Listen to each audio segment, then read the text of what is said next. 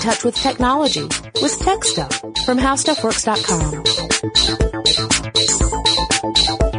Hey there, everyone, and welcome to TechStuff. I'm Jonathan Strickland. And I'm Lauren Vogelbaum. And today we're going to look at a topic that we've touched on in the past in related episodes. We've talked about a fellow named Elon Musk, or Elon Musk, depending upon your pronunciation of his name. Yes, I always said Elon. Yeah, but we've been hearing Elon. Yeah. So, Mr. Musk, if I've been mispronouncing your name all this time, I do apologize. Yes, very sincerely. But we did do a previous episode called TechStuff Looks at Elon Musk, and we published that back on March 13th, 2013. So, back in the days when we were young and idealistic, and we looked at tech with bright, fresh eyes. I'm not sure if I was ever idealistic, even when I was young. Okay, well, I can't speak for you. Actually, I still consider myself both young and idealistic, so I don't know why I even framed it that way. But at any rate, during that old episode, we did mention his work in privatizing space. Yeah, he developed an interest. Some would argue it bordered on obsession with the idea of creating a private company that would get America really back into the space exploration game. And you may think, wait a minute, NASA's been around and been working for decades. What does he mean get back into it? And the reason, his reasoning was that it turns out a lot of the stuff that we require, the stuff we use to get things up into space, come from other countries. So we're going to be talking a lot about the United States in this episode, and part 2, it's going to be a two-parter. So just warning all of our friends from other countries, this is very U.S.-centric, but it also is an interesting example of how a private company can take some pretty bold steps into an industry that for a long time was dominated by very, very large and very kind of closed off silos. Oh, sure. Well, and also, as we will talk about, I think a lot of Musk's concept in starting up this company was for very American reasons. Yes. And that's with a fist shaken in the air kind of American sort of. Yeah, the Murica. Yeah. Well, I mean, yeah, I don't know. That's a loaded intonation. That's true. That's true. I mean it with a sparkle in my eye. I actually think that he's done some incredible work, and there are a lot of people who talk about his personality and his driving, ambition and his inability to imagine failure. I've actually seen that quoted a few times from different people, that when he sees a goal, he can't imagine not achieving it, which, I guess as long as you do achieve your goals is okay. So let's talk about SpaceX and how it came to be. And it's really not that old of an organization. Oh, no. It only really started up in 2001. Yeah, this was before there was an official organization, an official company. This was back when Elon Musk, who was freshly super duper rich from his work with PayPal, started to think, what am I going to do with this money? I've made all this money and that's fantastic, but what do I do with it? And he started talking with another internet millionaire named Adeo Resi, and they were talking about the possibility of funding a space mission. They both had this fascination with space exploration. They both thought of it as this amazing thing. It kind of makes me think of the kids who, what do you want to be when you grow up? I want to be an astronaut. Yeah. No, the whole final frontier kind of concept, right? Yeah, it's very sexy. Exactly. So I think for him, he was thinking, well, I might not be an astronaut, but I sure as heck can make sure I can fund someone to go up there. And so they started talking about what they could do, and they pulled in an aerospace consultant named Jim Cantrell to talk about it. Now, the original plan was not to form a company and privatize space in that way. They thought about buying all the components as if they were NASA, essentially, buying them from the existing infrastructure that's out there, putting it all together, and funding a private mission to Mars. Which is a lofty and awesome goal. Yes, very good pun there. It is quite lofty. I didn't really intend it to be a pun, but I'm glad that I made one, for the sake of the show. Yes. And I do want to put in that there were indeed a lot of private companies that were maybe not launching stuff into space here in the United States at any rate, but certainly helping create stuff for the exploration of space. Absolutely. At this point. If you remember from our AT&T episodes, private satellites go back to the 1960s. And by the late 80s and early 90s here in the States, the government was not just allowing, but encouraging and enforcing commercial space endeavors. And we were actually kind of way behind Europe in all of that. Yeah. So this kind of thing had been going on. Yeah, in fact, if you look at all the NASA launches, it's not that it's not like they had these enormous manufacturing plants where they were churning out the rockets and the engines and everything. And they were buying them up from private companies. Yeah, largely in the U.S., that would be Lockheed Martin or Boeing. Those would be the two big companies that NASA would get equipment from. And in fact, that it's interesting because that's still sort of how things are today for the most part. And we'll talk about how that's become kind of an interesting conversation around the whole SpaceX thing. In later years. It's very much, NASA is very much threaded through everything that SpaceX does. So, what happened with this private plan to try and fund a mission to Mars? Well, they kind of hit a little bit of a stumbling block. A little bit. Yeah, it's, imagine that you are on, say, Amazon.com and you see enormous launch rocket offered, and it's offered for, you could get 7 of them for $20 million. And you think, hey, I got this plan. I'm going to need 7 of these things. I got 20 million. Sure, this sounds great. Let's put that in my cart. Hit send. And then when you put it in your cart and you go and you check out, it then says, oh, you know what? I know what we said, but instead of 7 for 20 million, each of these is now going to be 20 million. So your total has gone up. That's kind of what happened when Musk and crew went to Russia to look at purchasing the launch vehicles they would have used for this mission. They ran into all this red tape. There was all this corruption they had to deal with. They talked about bribery issues when they had Russians come over to the United States. They would end up having to throw these like lavish parties and stuff in order to keep the Russians happy. And eventually Musk said, this is not how I want to do business. Yeah. He said, I think I see where the real problem is with the space industry. You can't just point a finger and say this enormous organization is inefficient and Byzantinian and it's just enormous and no one knows what's going on. It's not just that, although that's probably a factor. It's also that the different entities this organization is dealing with aren't always on the up and up or maybe perhaps are able to leverage their position as being this one company that produces the thing you need and kind of holding the whole industry hostage as a result. And that's when Musk said, maybe we should look at some other alternative to just purchasing stuff from other people. What could we do instead of that? And in 2002, that's when he kind of came to the conclusion that instead of trying to buy all this stuff out and then have a private launch, maybe forming your own company and building the stuff yourself is the better idea. So by 2002, Musk had decided that buying these components and then having a privatized mission just wasn't going to work. And so instead, he looked at the possibility of creating a company that would build its own rockets, which is a big, big deal, especially to do that here in America. So he founded a company called Space Explorations Technology, but everyone calls it SpaceX. That's essentially the name now. No one refers to it by its old name. Nope. Now, according to the New York Times, Musk invested about $100 million of his own money into the company. So you could say that he was pretty determined to have this happen. I mean, that's a huge investment. Keep in mind, that's 1/3 of the money he made from his sale of PayPal to eBay.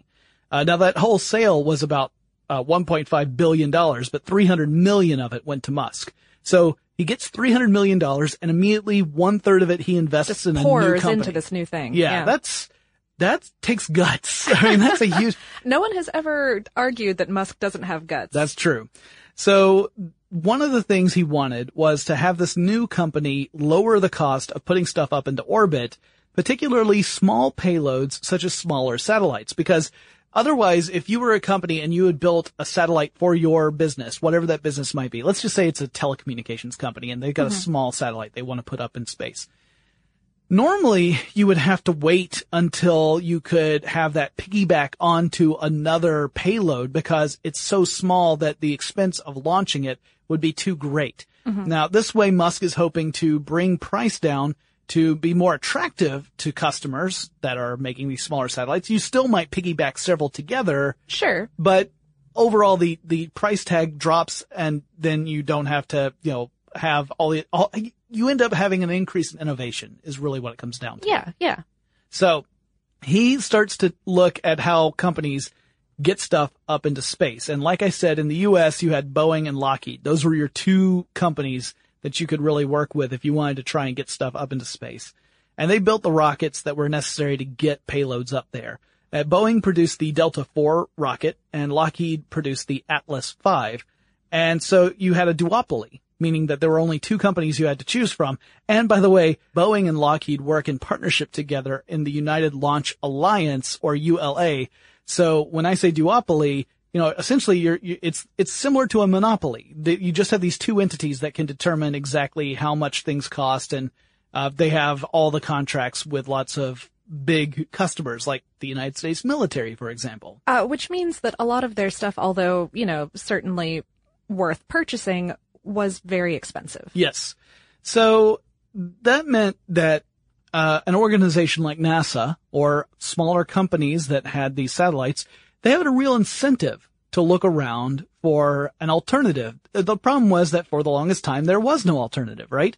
Meanwhile, the Russian and Ukrainian space programs offered rockets at a lower cost, which was driving business out of America, was driving business overseas, and Musk wanted to reverse that trend by creating a real competitor in the United States that could be in the space industry and offer competitive prices to bring jobs and money back into the U.S. So that really was kind of the driving force of his sales pitch when he was going around getting investors early on in SpaceX. Mm-hmm.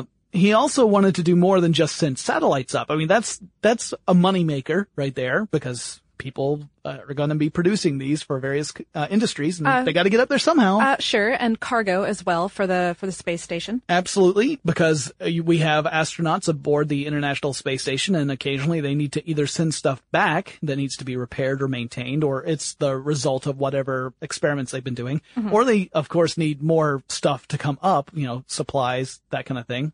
So those would both be, money-making endeavors, but he also wants to send people up there. Which is a much more complex and expensive venture. Yeah. I mean, you can design a spacecraft to carry cargo and not have to worry as much about things like life support systems, because there's nothing alive necessarily in that cargo. I mean, you might have some mice or something. There's usually some microbes at the very least, I'm sure. Yeah, but I doubt that. Yeah. I doubt they're very concerned about it. Yeah. Right. The microbe, the microbe supergroups are really poorly funded. But anyway. They're very small. They are, in fact. Microscopic, one might say.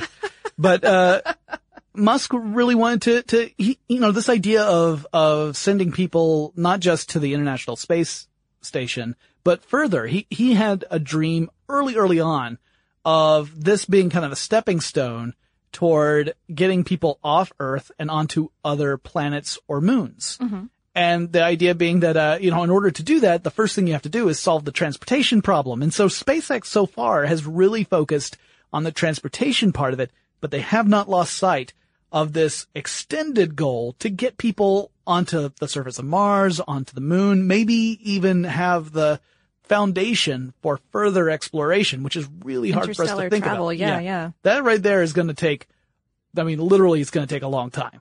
Like, it's going to take a long time to develop the technology, and it's going to take a long time to get there. But yeah, this is the kind of stuff he says is necessary for that to ever be part of our future. Right. So kind of an inspiring thing if you're really into space. Oh, right. No, it was really cool that he was thinking about that this early in the company. Yeah.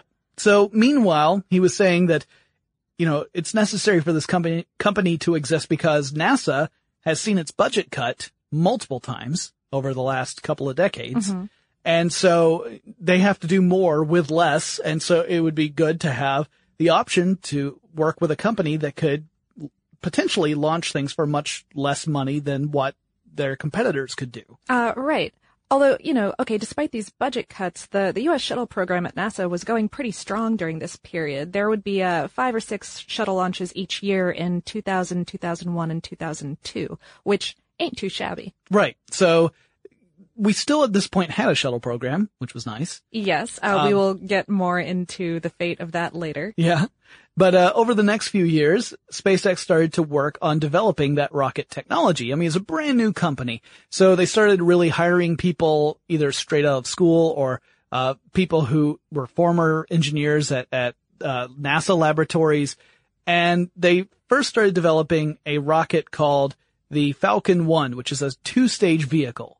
Now, if you ever hear that, the 2-stage vehicle or 3-stage whatever, and you wonder what that means, those are the rockets that have segmented parts, right? And your first stage is the one that's closest to the ground when the rocket is standing upright. Mm-hmm. That first stage is designed to launch the rocket off the launch platform and at a certain altitude detach from the rest of the vehicle and fall back to Earth. Which will also trigger stage 2, which will continue firing the rocket further out. Right, and until it gets to whatever destination orbit it's supposed to go to. Mm-hmm. And then you might have multiple stages depending upon the design of the rocket. But this particular one was a 2-stager. And it had a Merlin engine for its first stage, and the second stage had a Kestrel engine, designed by a guy named Tom Mueller. And Mueller had gained Musk's attention because he had taken on a DIY project. You know, the kind of thing like, you know, when you're in school and you're really interested in something and you just want to build a version of it for yourself. Yeah, you just decide to do it. You just decide to go out there and build a 13,000 pound forced liquid fuel rocket in a friend's warehouse. Yeah, that's 58 kilonewtons, you know, in case. You know, I know some people like to toy with cars. This guy was just building a rocket that would have an enormous amount of force behind it. So today, I mean, he took DIY to a level that is beyond my reckoning. But today Mueller is the vice president of propulsion development. Big shock. So they start working on this Falcon 1 project.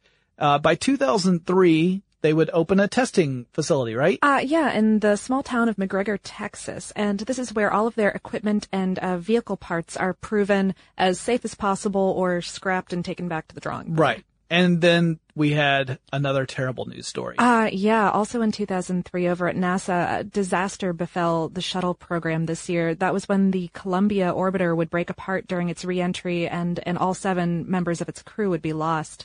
When it had launched, pieces of insulating foam had broken off of the main engine's external fuel tank and damaged the heat protection tiles on the left wing of the craft. And y'all, re-entry is serious business. An orbiter will be moving at some 17,000 miles per hour. That's some 28,000 kilometers per hour and exposed to friction-based heat of approximately 3,000 degrees Fahrenheit, aka 1,650 degrees Celsius. Yeah. So it's a dangerous time, certainly. But so NASA would wind up grounding the shuttle program while it investigated this disaster and started planning safeguards for the future. And certainly the folks over at SpaceX were taking very careful note. Obviously, yeah. I mean, if their plan was to eventually put people up into space, and I don't mean for this to be a spoiler for part 2, but that's something that SpaceX has yet to do. They haven't launched a manned mission yet. But if they do wish to do this, they have to obviously take these things into account, and you know, personal safety has got to be paramount in their estimation when they're building these things. Keeping in mind that the interesting thing about astronauts is they talk about, hey, you need to ask us what if the risk is worth it, because many of us are ready to sign up as soon as something is shown to be in working condition. I'll sign up, and I'm thinking, wow, you are a different kind of person than I am. It's inspiring. But not me. That's not me. So in 2004, facing further budget cuts and continued fallout from this Columbia disaster, then President George W. Bush announced the NASA shuttle program's eventual retirement. It was set out a few years from this announcement, but right. I don't think it was specified quite yet. We'll get there. Yeah, it was one of those things that made a lot of people very sad because, of course, space exploration is one of those things that is often very inspiring, particularly to young people. Oh, sure. Who see this incredible endeavor to learn what we do not yet know, and it's got adventure wrapped up in it. I mean, you can't deny it. Oh, yeah. Well, but the NASA shuttle program would regain its feet the next year. In 2005, they would send a single shuttle up for the first time since Columbia's loss. And over the next 6 years, the Discovery, Atlantis, and Endeavour shuttles would become active again, largely collaborating with the European Space Agency on projects to build, maintain, and also crew the International Space Station. And I wanted to talk about all of this NASA stuff because even though it's not directly at this point related to SpaceX. You know, public American opinion about space exploration is so tied to what's going on with NASA. And also, you know, they do buy all of their stuff from the commercial space industry. Mm-hmm. So it's very much a part of what's going through SpaceX's mind right now. Absolutely. I mean, this is such a huge interconnected web, right? You've got this thing where it's not just the scientific endeavor, the loss of that you have to take into account. I mean, that is already an enormous thing. But on top of it, it's business, right? If NASA ends up scrapping this whole program, and there's no replacement, there's nothing that takes the space shuttle's place in that time. Mm-hmm. There are fewer contracts out there for a company like SpaceX. Right. Or for Lockheed or for Boeing. I mean, you've got this enormous industry that relies upon this demand. And if the demand goes away, then that's a problem. Meanwhile, that also meant that NASA had to outsource a lot of work to Russia. Whenever Russia was sending up capsules to the International Space Station, they had to rely upon that. And again, it illustrated that there needed to be some sort of new entity to allow the United States to be able to operate independently of other nations. This is also the time, 2005, that's also the time when SpaceX would buy a stake in a company called Surrey Satellite Technology Limited, which is a company that builds small satellites. So now they've got a stake in a company that actually is trying to send stuff up into space. Moving on to 2006, on March 26, 2006, my wife had a birthday. But more importantly, in the context of this particular episode, SpaceX had a test launch of the Falcon 1 launch vehicle, also known as a rocket, but launch vehicle is what they call it in the biz. And so the launch vehicle, it took off. Unfortunately, a fuel line ruptured and caused a fire and massive failure of the rocket. And all launch data aboard the rocket was lost as a result of this launch failure. Now, despite the failure, SpaceX landed a developmental contract with NASA, and it's called a Commercial Orbital Transportation Services, or COTS contract, worth a cool $278 million. Oof. Now, SpaceX's role would be to create the launch vehicles that would shuttle crew and cargo to and from the International Space Station. Wow. So, this particular first launch, you can actually see the video that was shot during their test launches.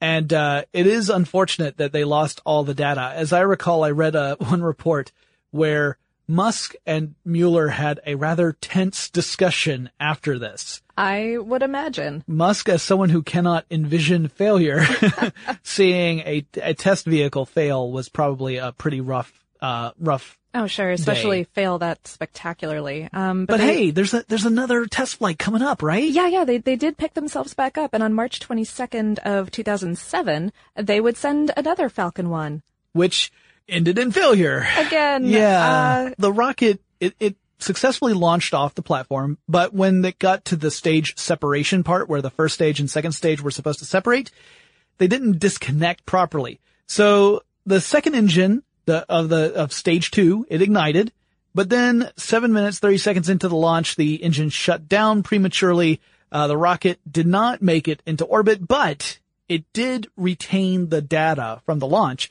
So SpaceX could actually take that data and be able to look at it. Use it to improve for the future. So they called it a partial success. It succeeded in part of the mission parameters. Not all of them, because it didn't make it into orbit.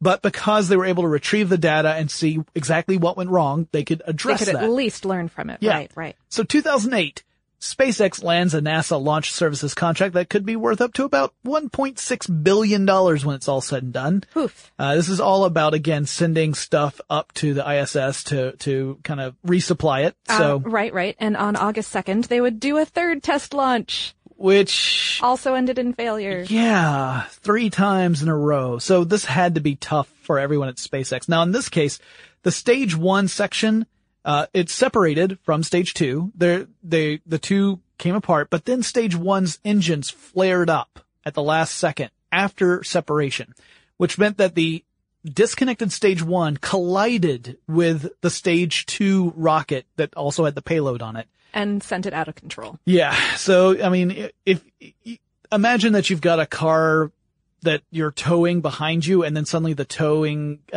apparatus comes loose, and then somehow the car actually behind you accelerates and slams into you. That's kind of what happened. Yeah. It was not good.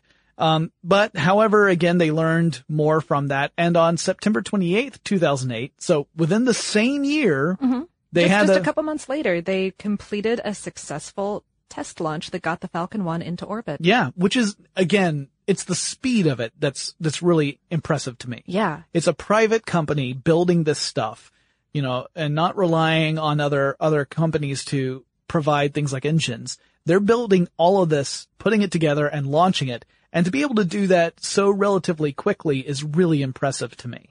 'Cause I don't know if any of you out there, listeners, if you've never gone to a space center to see how big these things are, if you ever get the opportunity, take it. It is awe-inspiring. It really is. You see how tiny you are in relation to some of these rockets. And the first time I ever saw it, it absolutely took my breath away. So to think of a company being able to turn that around so quickly is pretty phenomenal. Also keep in mind that one of the things they wanted to do was design a rocket like the Falcon 1, design a rocket that could be used multiple times. Now usually you launch these things, they separate out and you retrieve the stuff and you scrap it.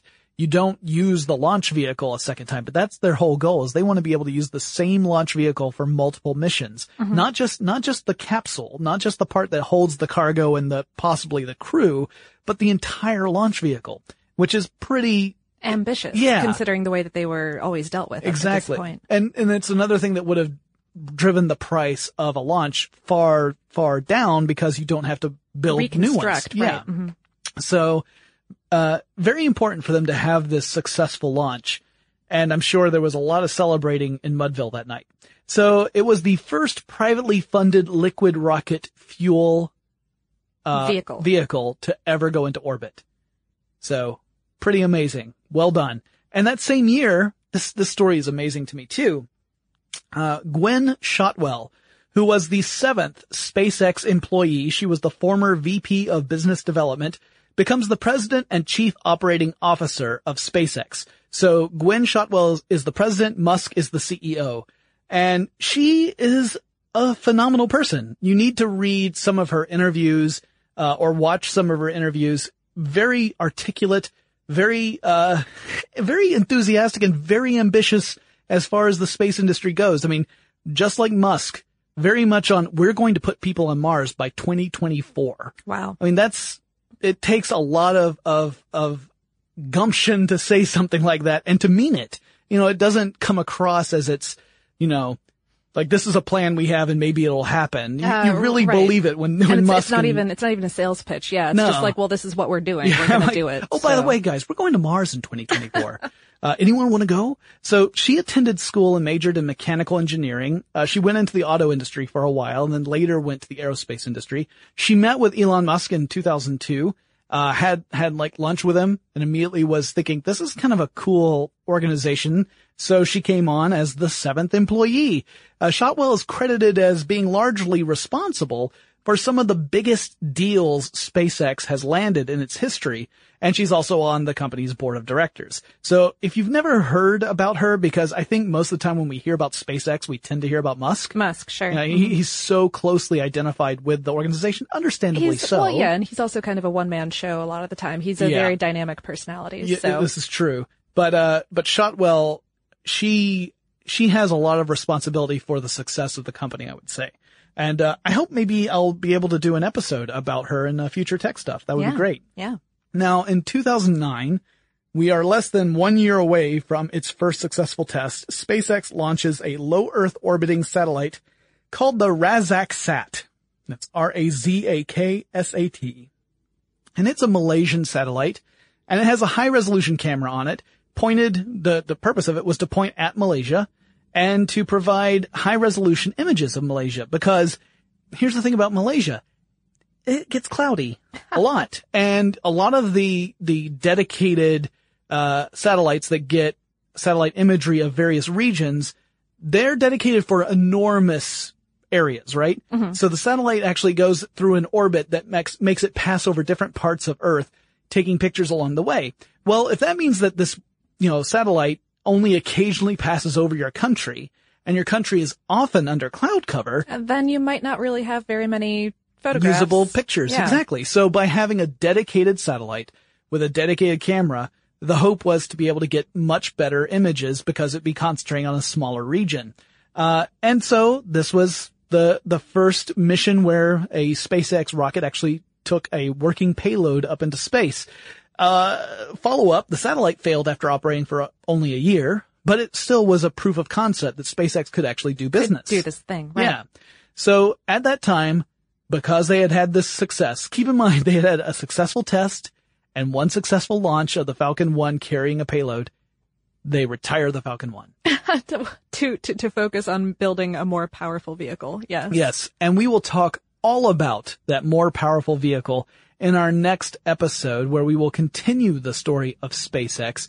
It's funny because we're getting up to the year 2010, and you'd think, we just covered 2001 through 2009, and how can 2010 to 2014 have enough for a second episode? Oh, it can. Y'all, easy. it's got so much. It's really fun. Yeah. Yes, it picks up so much, and we're really excited to talk about this in our next episode.